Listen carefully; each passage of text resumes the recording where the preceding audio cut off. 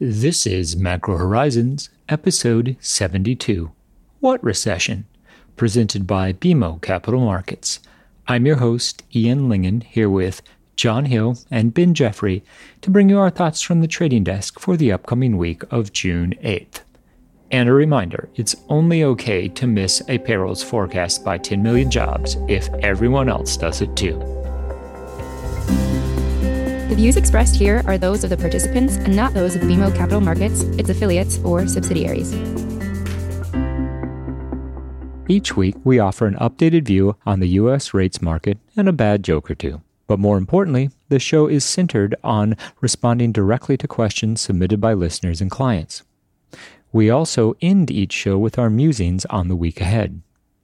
Please feel free to reach out on Bloomberg or email me at ian.lyngen@bmo.com with questions for future episodes. We value your input and hope to keep the show as interactive as possible. So that being said, let's get started. It was a defining week in the Treasury market. Not only did the range that had been in place in 10-year yields finally break, but it did so ahead of a massive upside surprise in the non-farm payrolls report. Now, the 10 million job surprise did serve to further extend the sell-off in Treasuries, with 10-year yields making significant progress toward a one handle. The peak at roughly 95 basis points takes out all the technical roadblocks to a return above 1%. Now, we've been maintaining our end-of-the-year forecast for 10-year yields to end in a range between 125 and 150, so we take a great deal of solace in the move, if for no other reason than it's the first time that the market has been back here that wasn't a function of the dash for cash that we saw in the middle of March. Given the magnitude of the surprise, there's really little other data of relevance on the horizon until we get the next employment report, and that will be at the beginning of July and for the month of June. Recall that there's been a debate in place about whether or not April will mark the depths of the recession or if May and June would experience similar weakness. The takeaway from the BLS data for the month of May was that, in fact, April might be the lows. We've been on about judging the relative success of the reopenings, and while there is still limited information, this will remain topical going forward. Our emphasis on the shape of the yield curve continues, and with 530s now near 130 basis points, we'll be tracking an upward sloping channel that suggests that we could be north of 140 by the end of June. It was little surprise to see the front end of the curve effectively unchanged following the employment report. 2-year yields only increased a net of 1.5 basis points, well below 25 basis points, and that makes sense given the context of a Fed on hold for the foreseeable future with policy rates between 0 and 25 basis points. That isn't to suggest that we won't see a reasonable amount of variability within the less than 25 basis point range, but it does confirm our sneaking suspicion that the shape of the yield curve has devolved into nothing more than a directional trade. That said, additional steepening from here with an upward bias on risk assets appears to be the path of least resistance and the one that we're advocating at the moment. So it was a big week in the Treasury market. We saw the top of the range redefined and, wait for it, a 10 million jobs beat on headline NFP. You make a good point, Ben. First time, long time to actually have a great deal to discuss in terms of price action in a given week. So it's notable, obviously, that the trend was already in place ahead of the exceptional non-farm payrolls print. Equities were rallying back towards levels not seen since before the pandemic.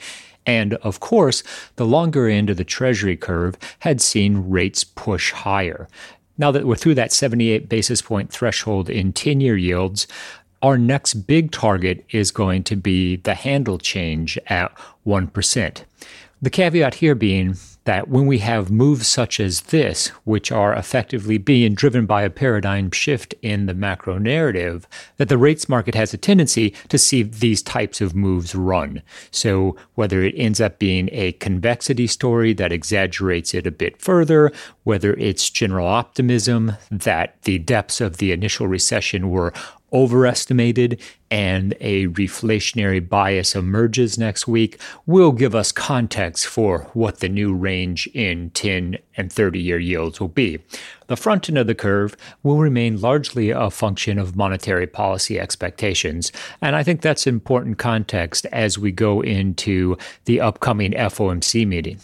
I agree with you that what we're watching right now is a recasting of the macro narrative. I guess when I'm thinking about it, I kind of see it as a calibration. Unemployment is still at 13.3%. Arguably, maybe there's some methodological things that you should add 3 percentage points to. But at the end of the day, it's really trying to figure out how bad was this shock and how quick will the recovery be. And that framework of Fed keeping rates very low until we've weathered the storm, which is probably a few years out, in addition to quantitative easing, potentially yield curve control, and a slow grind back to where we were before, I think is still largely intact. The optimist in me, however, is looking at some of the May data coming out, and it's going to be the speed of that recovery that is going to be constantly recalibrated. So that's going to impact the belly of the Treasury curve, equities and risk assets, much more so than the front end. You can look at 2-year yields in response to NFP on Friday. They only increased a couple basis points. It was a very small move. So the idea that the Fed might hike before the middle of 2022 is still a very, very low probability. Instead, it's calibrating what does the world in 2025 look like. I also think it brings up the question whether or not the Fed's decisive and dramatic policy response might have been overdone. That has to be something that is on the mind of investors at this point. I'm not suggesting that the Fed shouldn't have done what they did. Given all the information that we had in March and April, the Fed's policy response made complete sense. But as we go forward, it wouldn't surprise me to see some of the market conversation shift towards, did the Fed do too much and therefore should they start scaling back? Whether that's in the form of less outright bond buying in treasuries or mortgages, or reevaluating some of the new programs that they introduced to help firms bridge the lockdown created by the pandemic. Ian, I think that's an excellent point, and it's something I want to dive a little bit more into. If the Fed did too much in March and April, of course, we only know that with hindsight, where might we expect the repercussions of doing too much to play out? To me, I kind of see 2 avenues that come to mind. One is inflationary pressure, and 2 is something on the financial stability front. In your conversations with clients, is there increasing chatter about either of those 2 concerns? Well, inflation has been something very much on the radar of many of the more bearish market participants. This is very similar to what we saw in 2009, 2010, i.e., following a massive amount of policy accommodation. Concerns about pricing pressure reemerging seems somewhat natural. So that had been around even before May's employment report. I would expect to see an acceleration of that chatter over the next week or so. In terms of broader stability within the financial system, and frankly, the risk of excessive leverage, that has been topical for a while as well. However, Friday's report will certainly exaggerate that. This then brings us to the important question, which is, what's the best way to gauge inflation expectations at this point in the cycle? Now, we have referenced 10-year break-evens in the past simply because it's a relatively liquid market within the tip space, and it's a number that's relatively intuitive to understand. I think technically 5-year forward inflation expectations tend to be a better gauge of what investors are thinking inflation will be in the medium term. And we know that the Fed does focus on some of the survey data, particularly the University of Michigan Inflation Expectation Series. Are there any other go-tos that we should be thinking about? One that comes to mind is the Survey of Professional Forecasters. In addition to the University of Michigan, which is, you call up a household and say, where's inflation going to be in 5 to 10 years?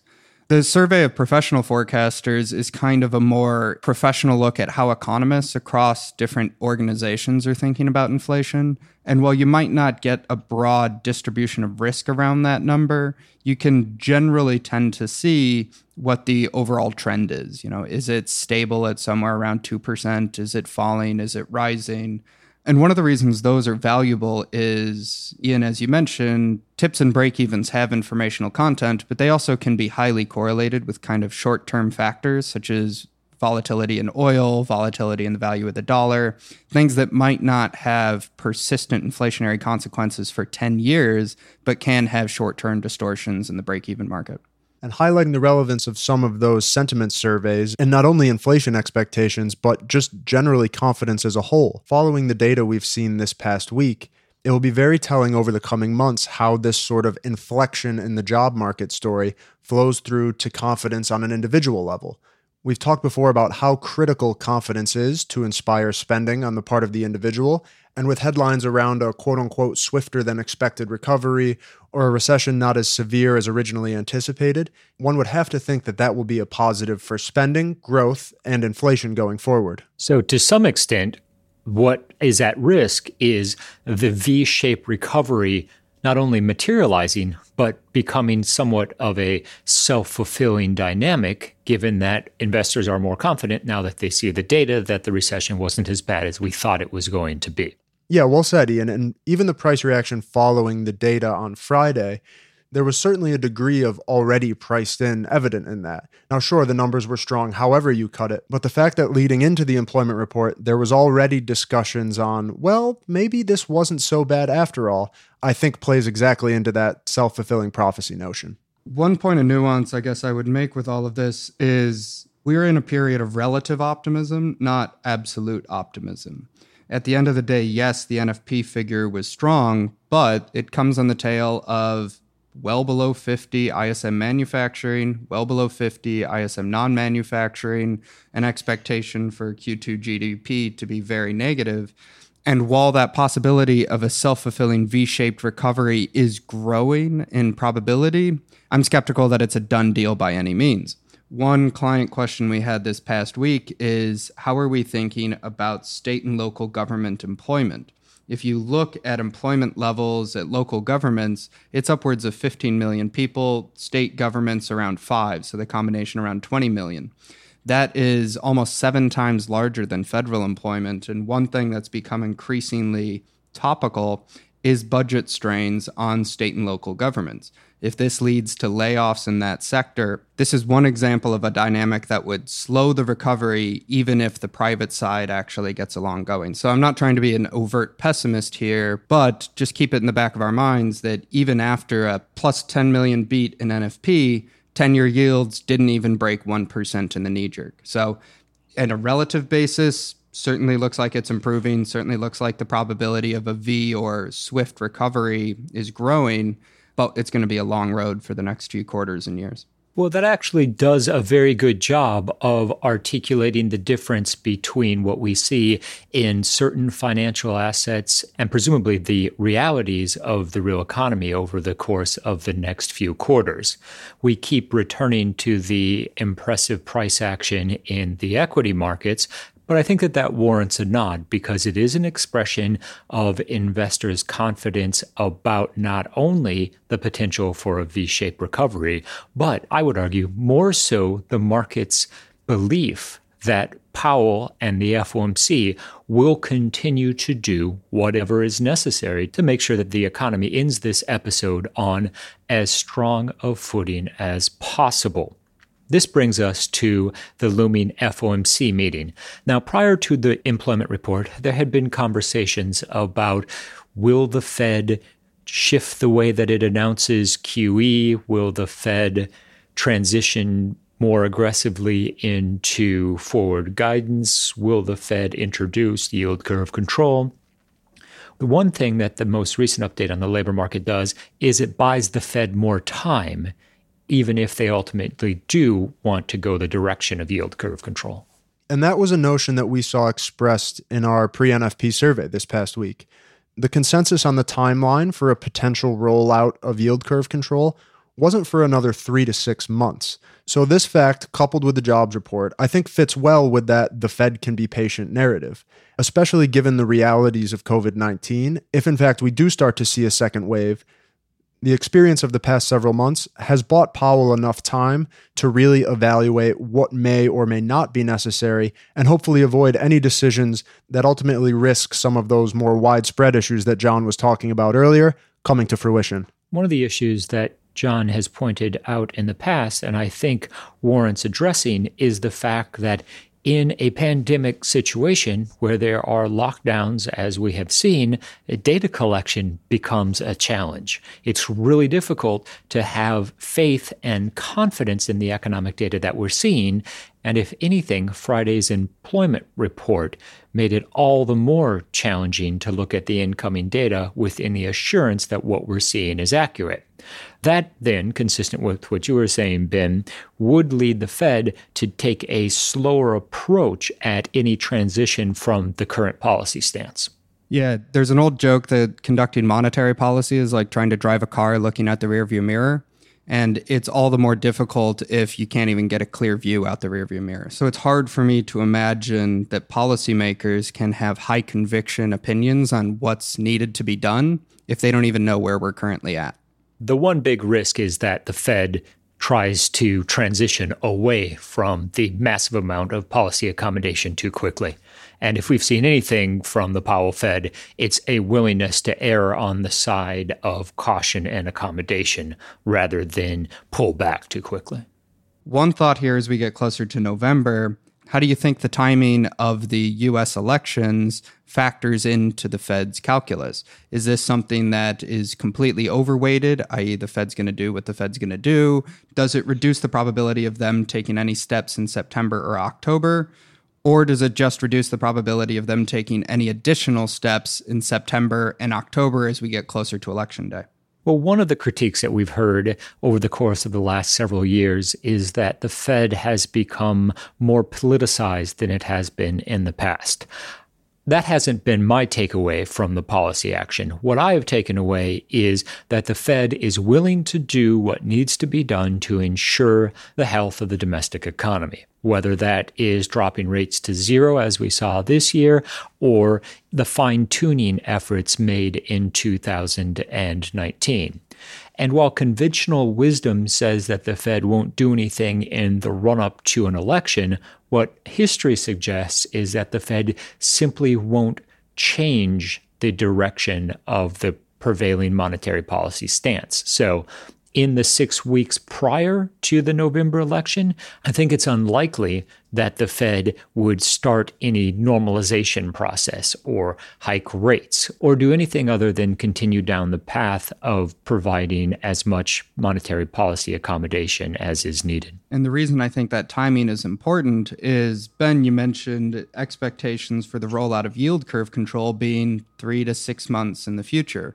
Well, if we follow Ian's logic that they're going to kind of want to stay the course going into the election, that does raise the bar a little bit for rolling out yield curve control at the September or October meetings.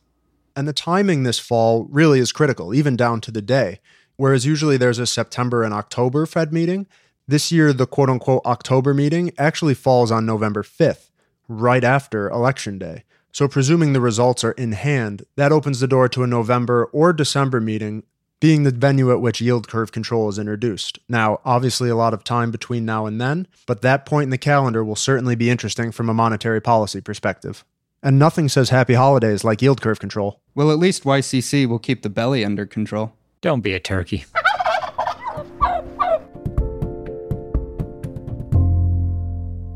In the week ahead, the Treasury market will be tasked with continuing to digest the very strong employment report and figure out whether or not that means a U or V-shaped recession is more likely, or a W or a swoosh.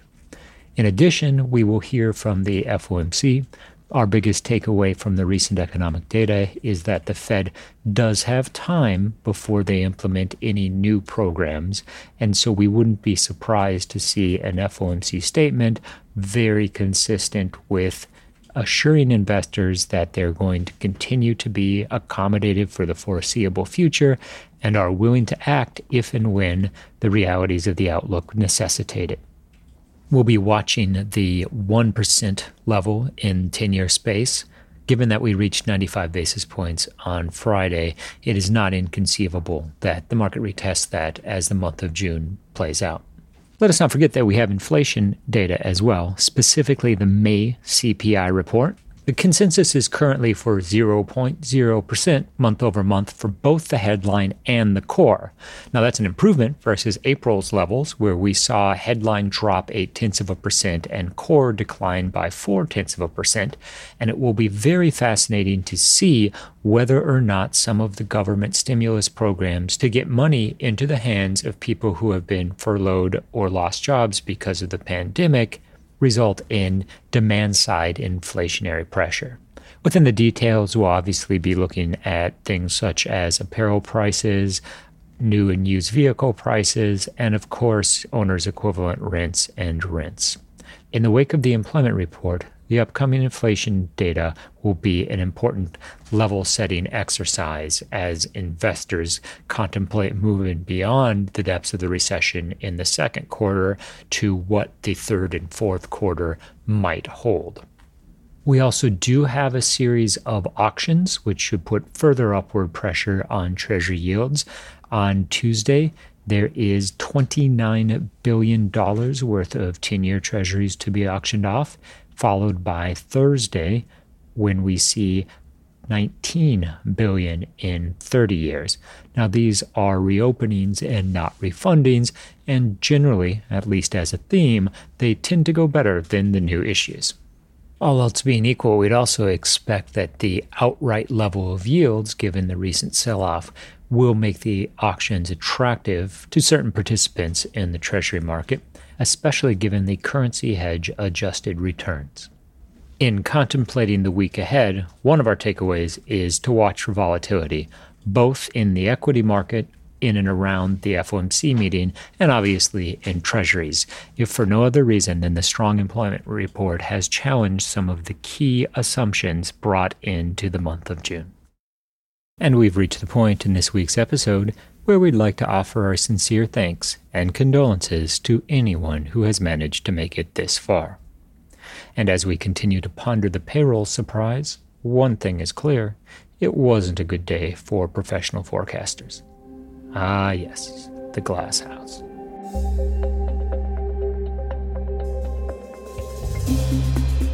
Thanks for listening to Macro Horizons. Please visit us at bmocm.com/Macro Horizons. As we aspire to keep our strategy effort as interactive as possible, we'd love to hear what you thought of today's episode. So please email me directly with any feedback at ian.lingen@bmo.com. You can listen to this show and subscribe on Apple Podcasts or your favorite podcast provider. This show and resources are supported by our team here at BMO, including the FIC Macro Strategy Group and BMO's marketing team. This show has been produced and edited by Puddle Creative. This podcast has been prepared with the assistance of employees of Bank of Montreal, BMO Nesbitt Burns Incorporated, and BMO Capital Markets Corporation. Together, BMO, who are involved in fixed income and foreign exchange sales and marketing efforts. Accordingly, it should be considered to be a product of the fixed income and foreign exchange businesses generally, and not a research report that reflects the views of disinterested research analysts. Notwithstanding the foregoing, this podcast should not be construed as an offer or the solicitation of an offer to sell or to buy or subscribe for any particular product or services, including, without limitation, any commodities, securities, or other financial instruments. We are not soliciting any specific action based on this podcast. It is for the general information of our clients. It does not constitute a recommendation or a suggestion that any investment or strategy referenced herein may be suitable for you. It does not take into account the particular particular investment objectives, financial conditions, or needs of individual clients. Nothing in this podcast constitutes investment, legal, accounting, or tax advice, or a representation that any investment or strategy is suitable or appropriate to your unique circumstances, or otherwise constitutes an opinion or a recommendation to you. BMO is not providing advice regarding the value or advisability of trading in commodity interests, including futures contracts and commodity options, or any other activity which would cause BMO or any of its affiliates to be considered a commodity trading advisor under the U.S. Commodity Exchange Act. BMO is not undertaking to act as a swap advisor to you or in your best interests in you. To the extent applicable, will rely solely on advice from your qualified independent representative in making hedging or trading decisions. This podcast is not to be relied upon in substitution for the exercise of independent judgment. You should conduct your own independent analysis of the matters referred to herein, together with your qualified independent representative, if applicable. BMO assumes no responsibility for verification of the information in this podcast. No representation or warranty is made as to the accuracy or completeness of such information, and BMO accepts no liability whatsoever for any loss arising from any use of or reliance on this podcast. BMO assumes no obligation to correct or update this podcast. This podcast does not contain all information that may be required to evaluate any transaction or matter, and information may be available to BMO and/or its affiliates that is not reflected herein. BMO and its affiliates may have positions, long or short, and affect transactions or make markets in securities mentioned herein, or provide advice or loans to, or participate in the underwriting or restructuring of the obligations of, issuers and companies mentioned herein. Moreover, BMO's trading desks may have acted on the basis of the information in this podcast. For further information, please go to bmocm.com/macrohorizons/legal.